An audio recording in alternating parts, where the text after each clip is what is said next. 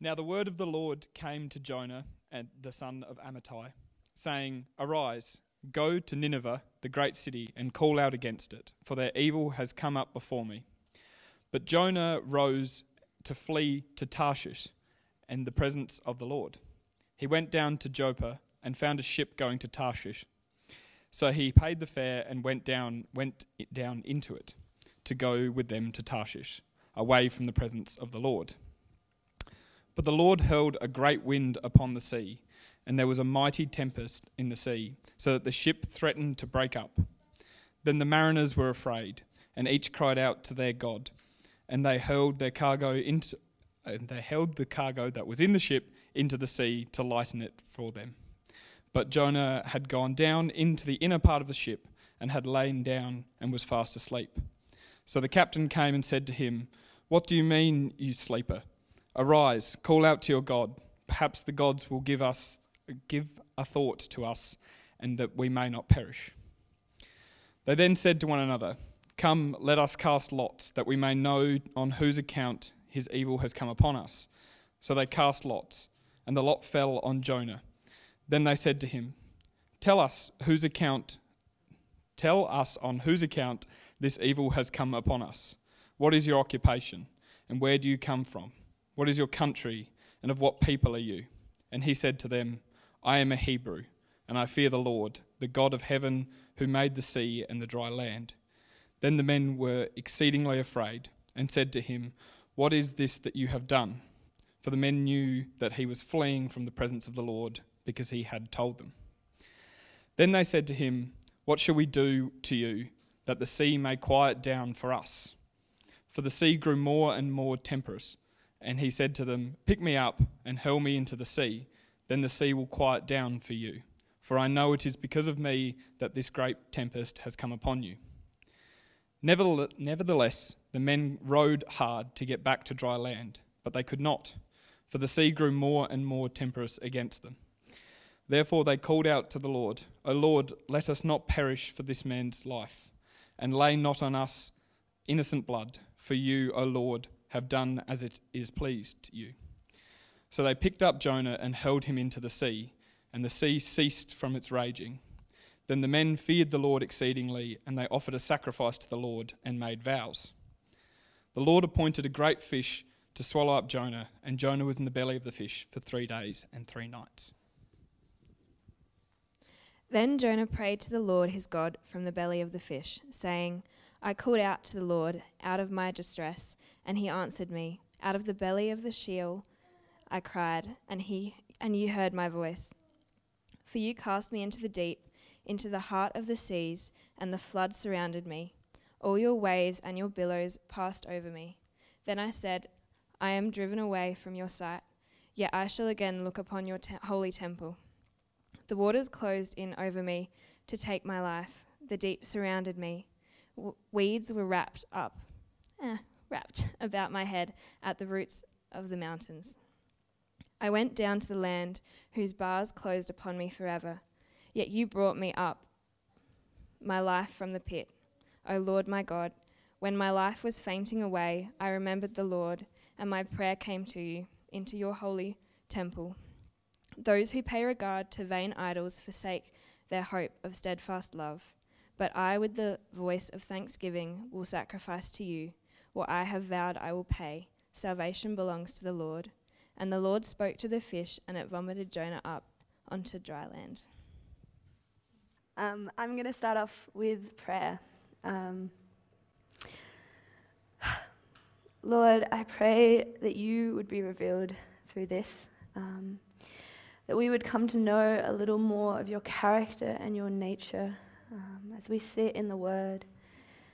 Lord, I pray that you would speak through me, that it would be your words on my lips. And I thank you, Lord, that you have put these things on my heart during this week. And I thank you for all of those who have been a part of the preparation for this. Lord, I pray that I would be able to clearly communicate your message tonight. Amen. Hi. For those of you who I haven't met, my name is Sarah Huntington. Clarification needed. And I've been a part of the community here at Hills for 6 years. This is my first time up here, so I'm a little bit nervous and a whole lot of excited. And in my day-to-day, a little fun fact, I work as a bushwalking instructor. So mostly Year 9 students, and I take them out on hikes. Very, very blessed to have that as a job. So, I could share a bushwalking story about how I go out and I climb these mountains and I walk through these valleys. And it's hard and there are challenging moments along the journey. And there are moments where I'm like, this sucks. My bag is heavy and my feet hurt, and the kids, sometimes challenging. And I go, I don't want to be here. I have to admit though, I haven't got to the point where I say, do you know what? I don't want to be here. Just throw me into the ocean. Quite on a bushwalk there yet. I haven't been pushed to that point, but I have been there in my life. I've walked some pretty hard stuff, especially in the last year. And there have been moments where I have wanted to walk away. And I've wanted to say, you know what, God, this is too hard. You know what, God, I am done. It's too much. What you're calling me to is too hard. Or even sometimes just, God, this life that you have put me in is too hard. It has not been easy to be me, and I have definitely faced a few hardships in my life. And there have been moments where it has been a challenge to keep moving.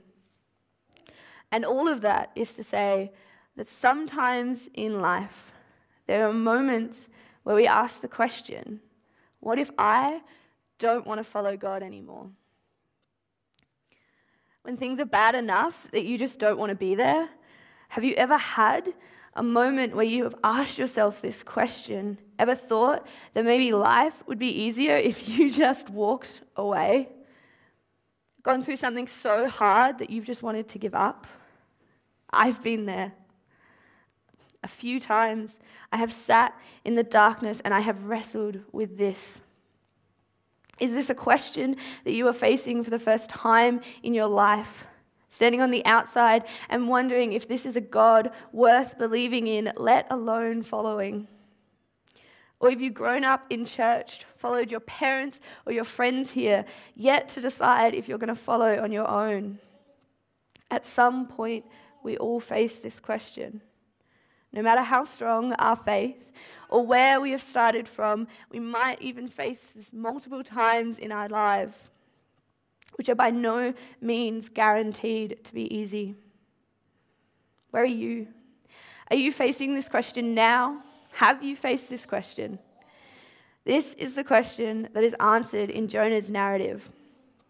Jonah walks away from God. He's straight out of town, not going to follow God anymore.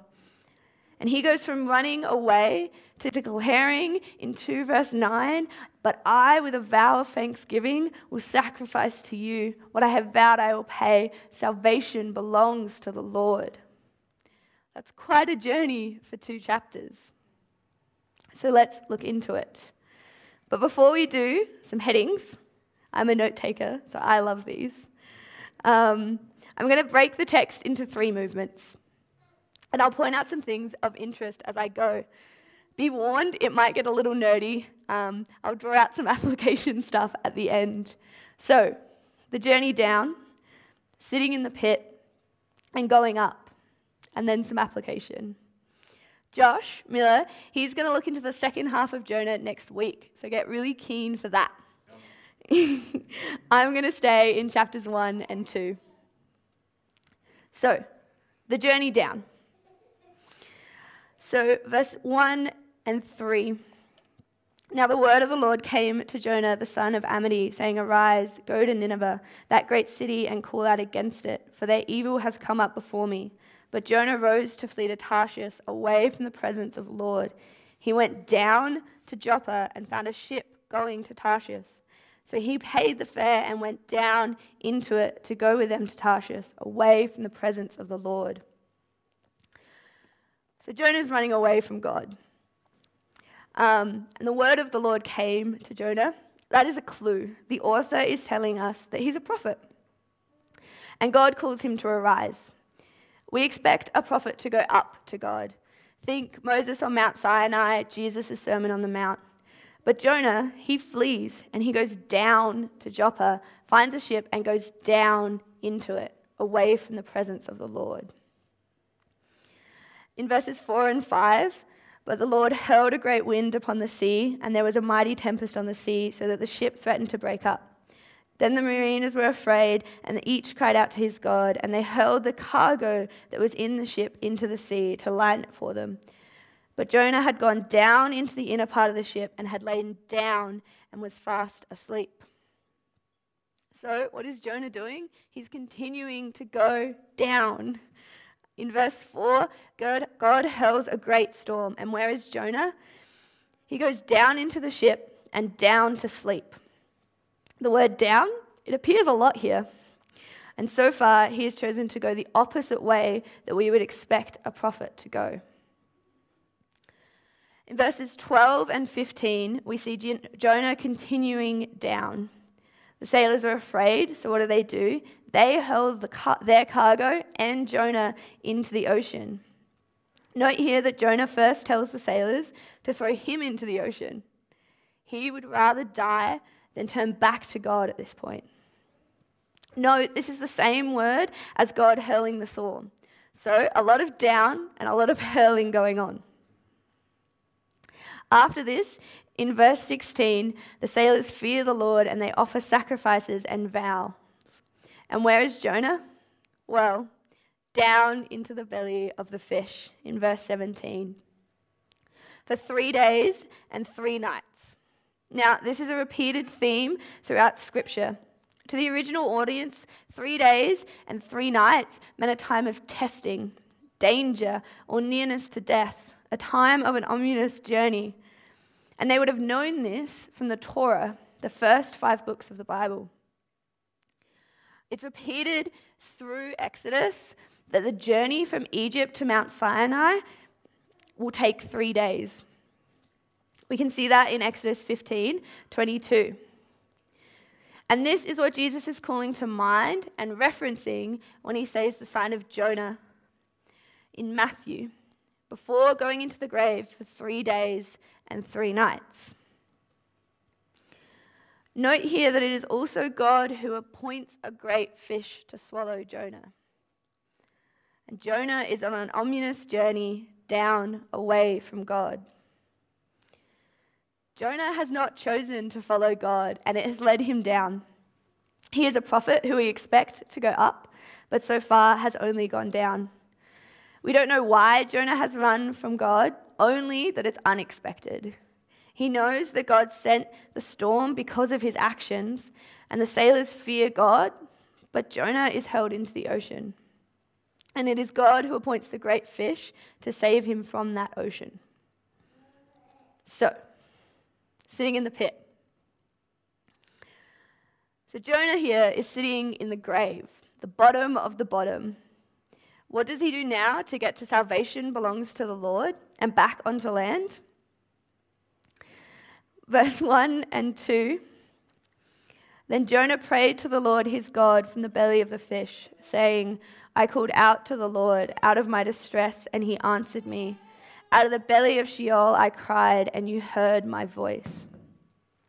The belly of Sheol here, funny language, it essentially means the grave.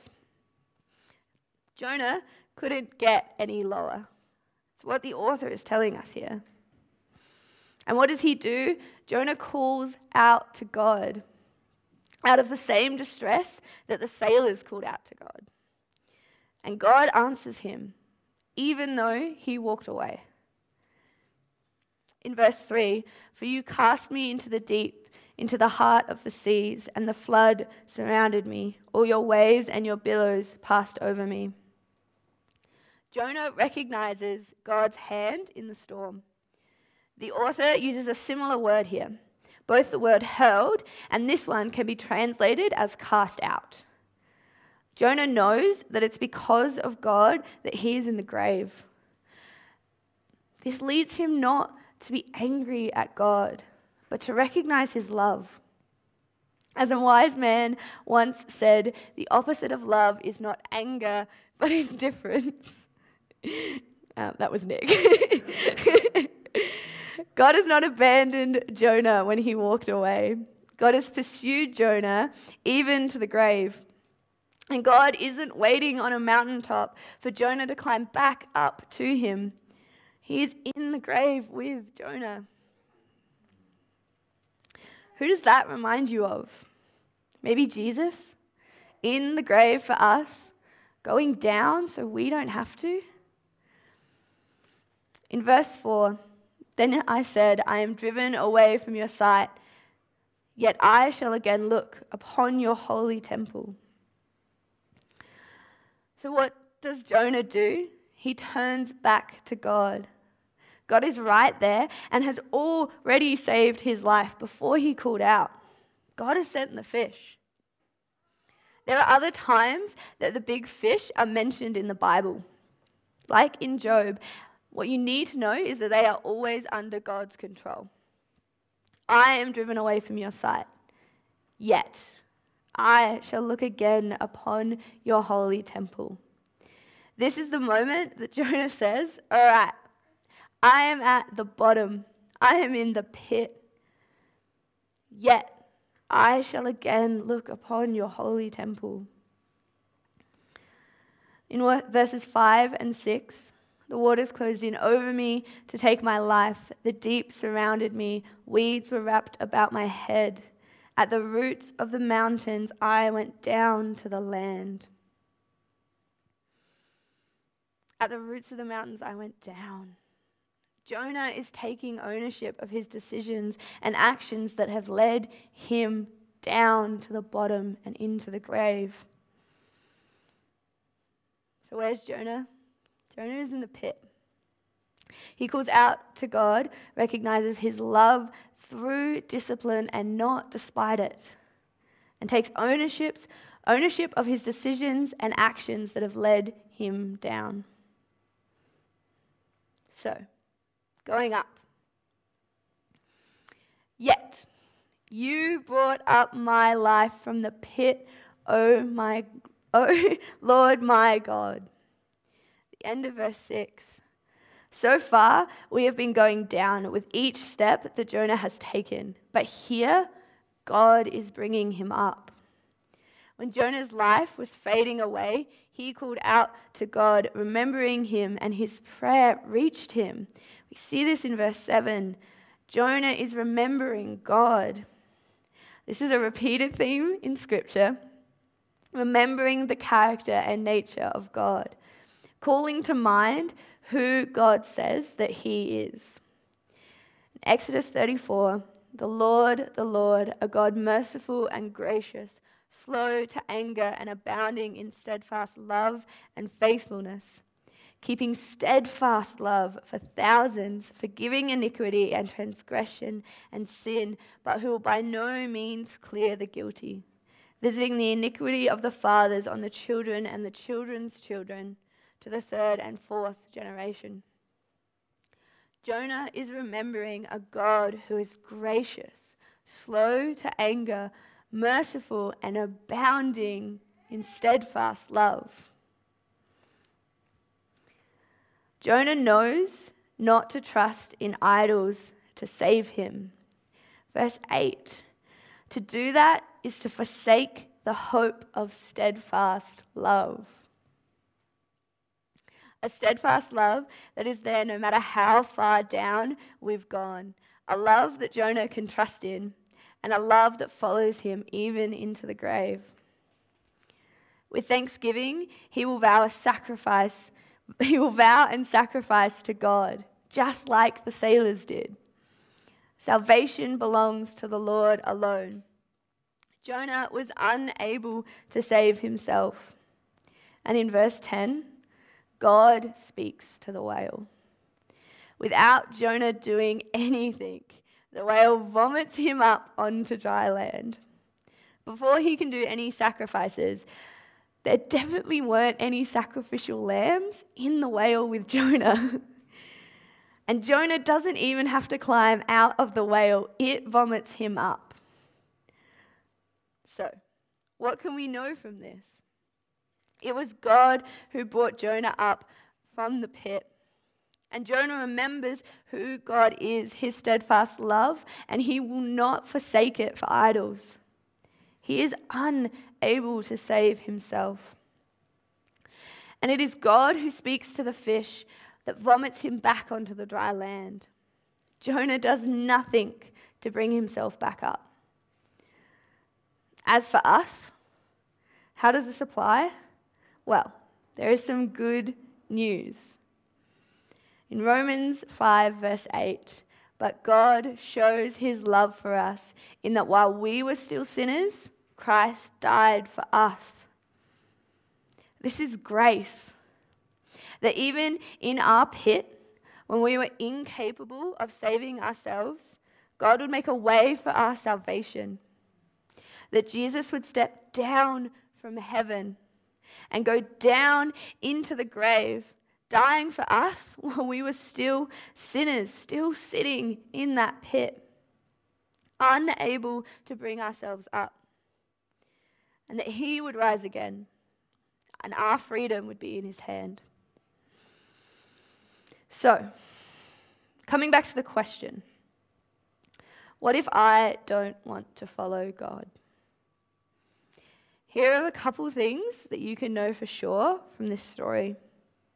It's probably going to go downhill. And even if it does, even if right now you are sitting in that moment where you are not sure, or maybe you've already given up or are thinking about it, know that no matter how far away from God you have gone, he's going to be right there behind you. He's going to try and he's going to get your attention, maybe even through a storm. And he's going to follow you into the grave. And he's going to do it all out of love. Those hard things that happen to you when you decide to walk away, they are out of love. That is the God of heaven pursuing you, chasing after you. No matter how far you have walked away, no matter what pit you have ended up in, God is going to follow you. And he is right there with you. And when you call out to him, he is going to hear you. And you don't have to do anything. You don't have to crawl back out of that pit, and you don't have to go climb a mountain to get back to him. And he's followed you all the way down, and all you have to do is call out and he will do the rest. Recognize who he is and the love that he has for you, that his character and his nature is one of a good God who loves you as his child no matter what. And no matter how far away you have walked, know that he has pursued you. Recognize him in the storm and as the one who hurled you into the ocean and as the one who saved you from that ocean before you did a thing. And recognize all of that was done out of a steadfast love. You don't have to go anywhere and you don't have to do anything. So know that if you walk away, he is there, he is right there, and he is ready to bring you up from that pit. And he has not left you, nor has he forsaken you, and he still loves you. And he knows every step down that you have taken, and he is not giving up. He is the one in control, and he is pursued.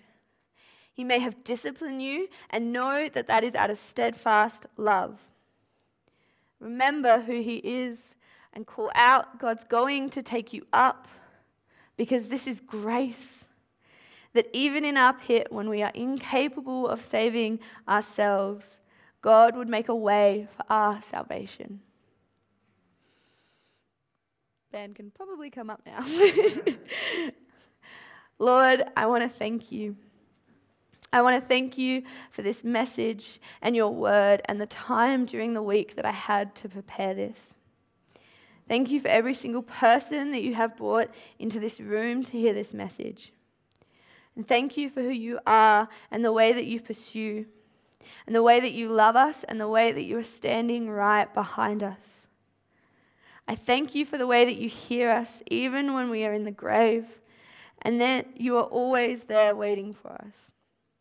I thank you for who you are and the way that you love us and how you have brought us up from the grave, and that you sent your Son to die for us so that we don't have to do a thing.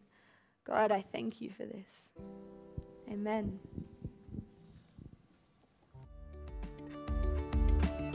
You've been listening to a sermon from Hills Baptist Church. To find out more or to hear other great content, find us at hillsbaptist.com or on your podcast app.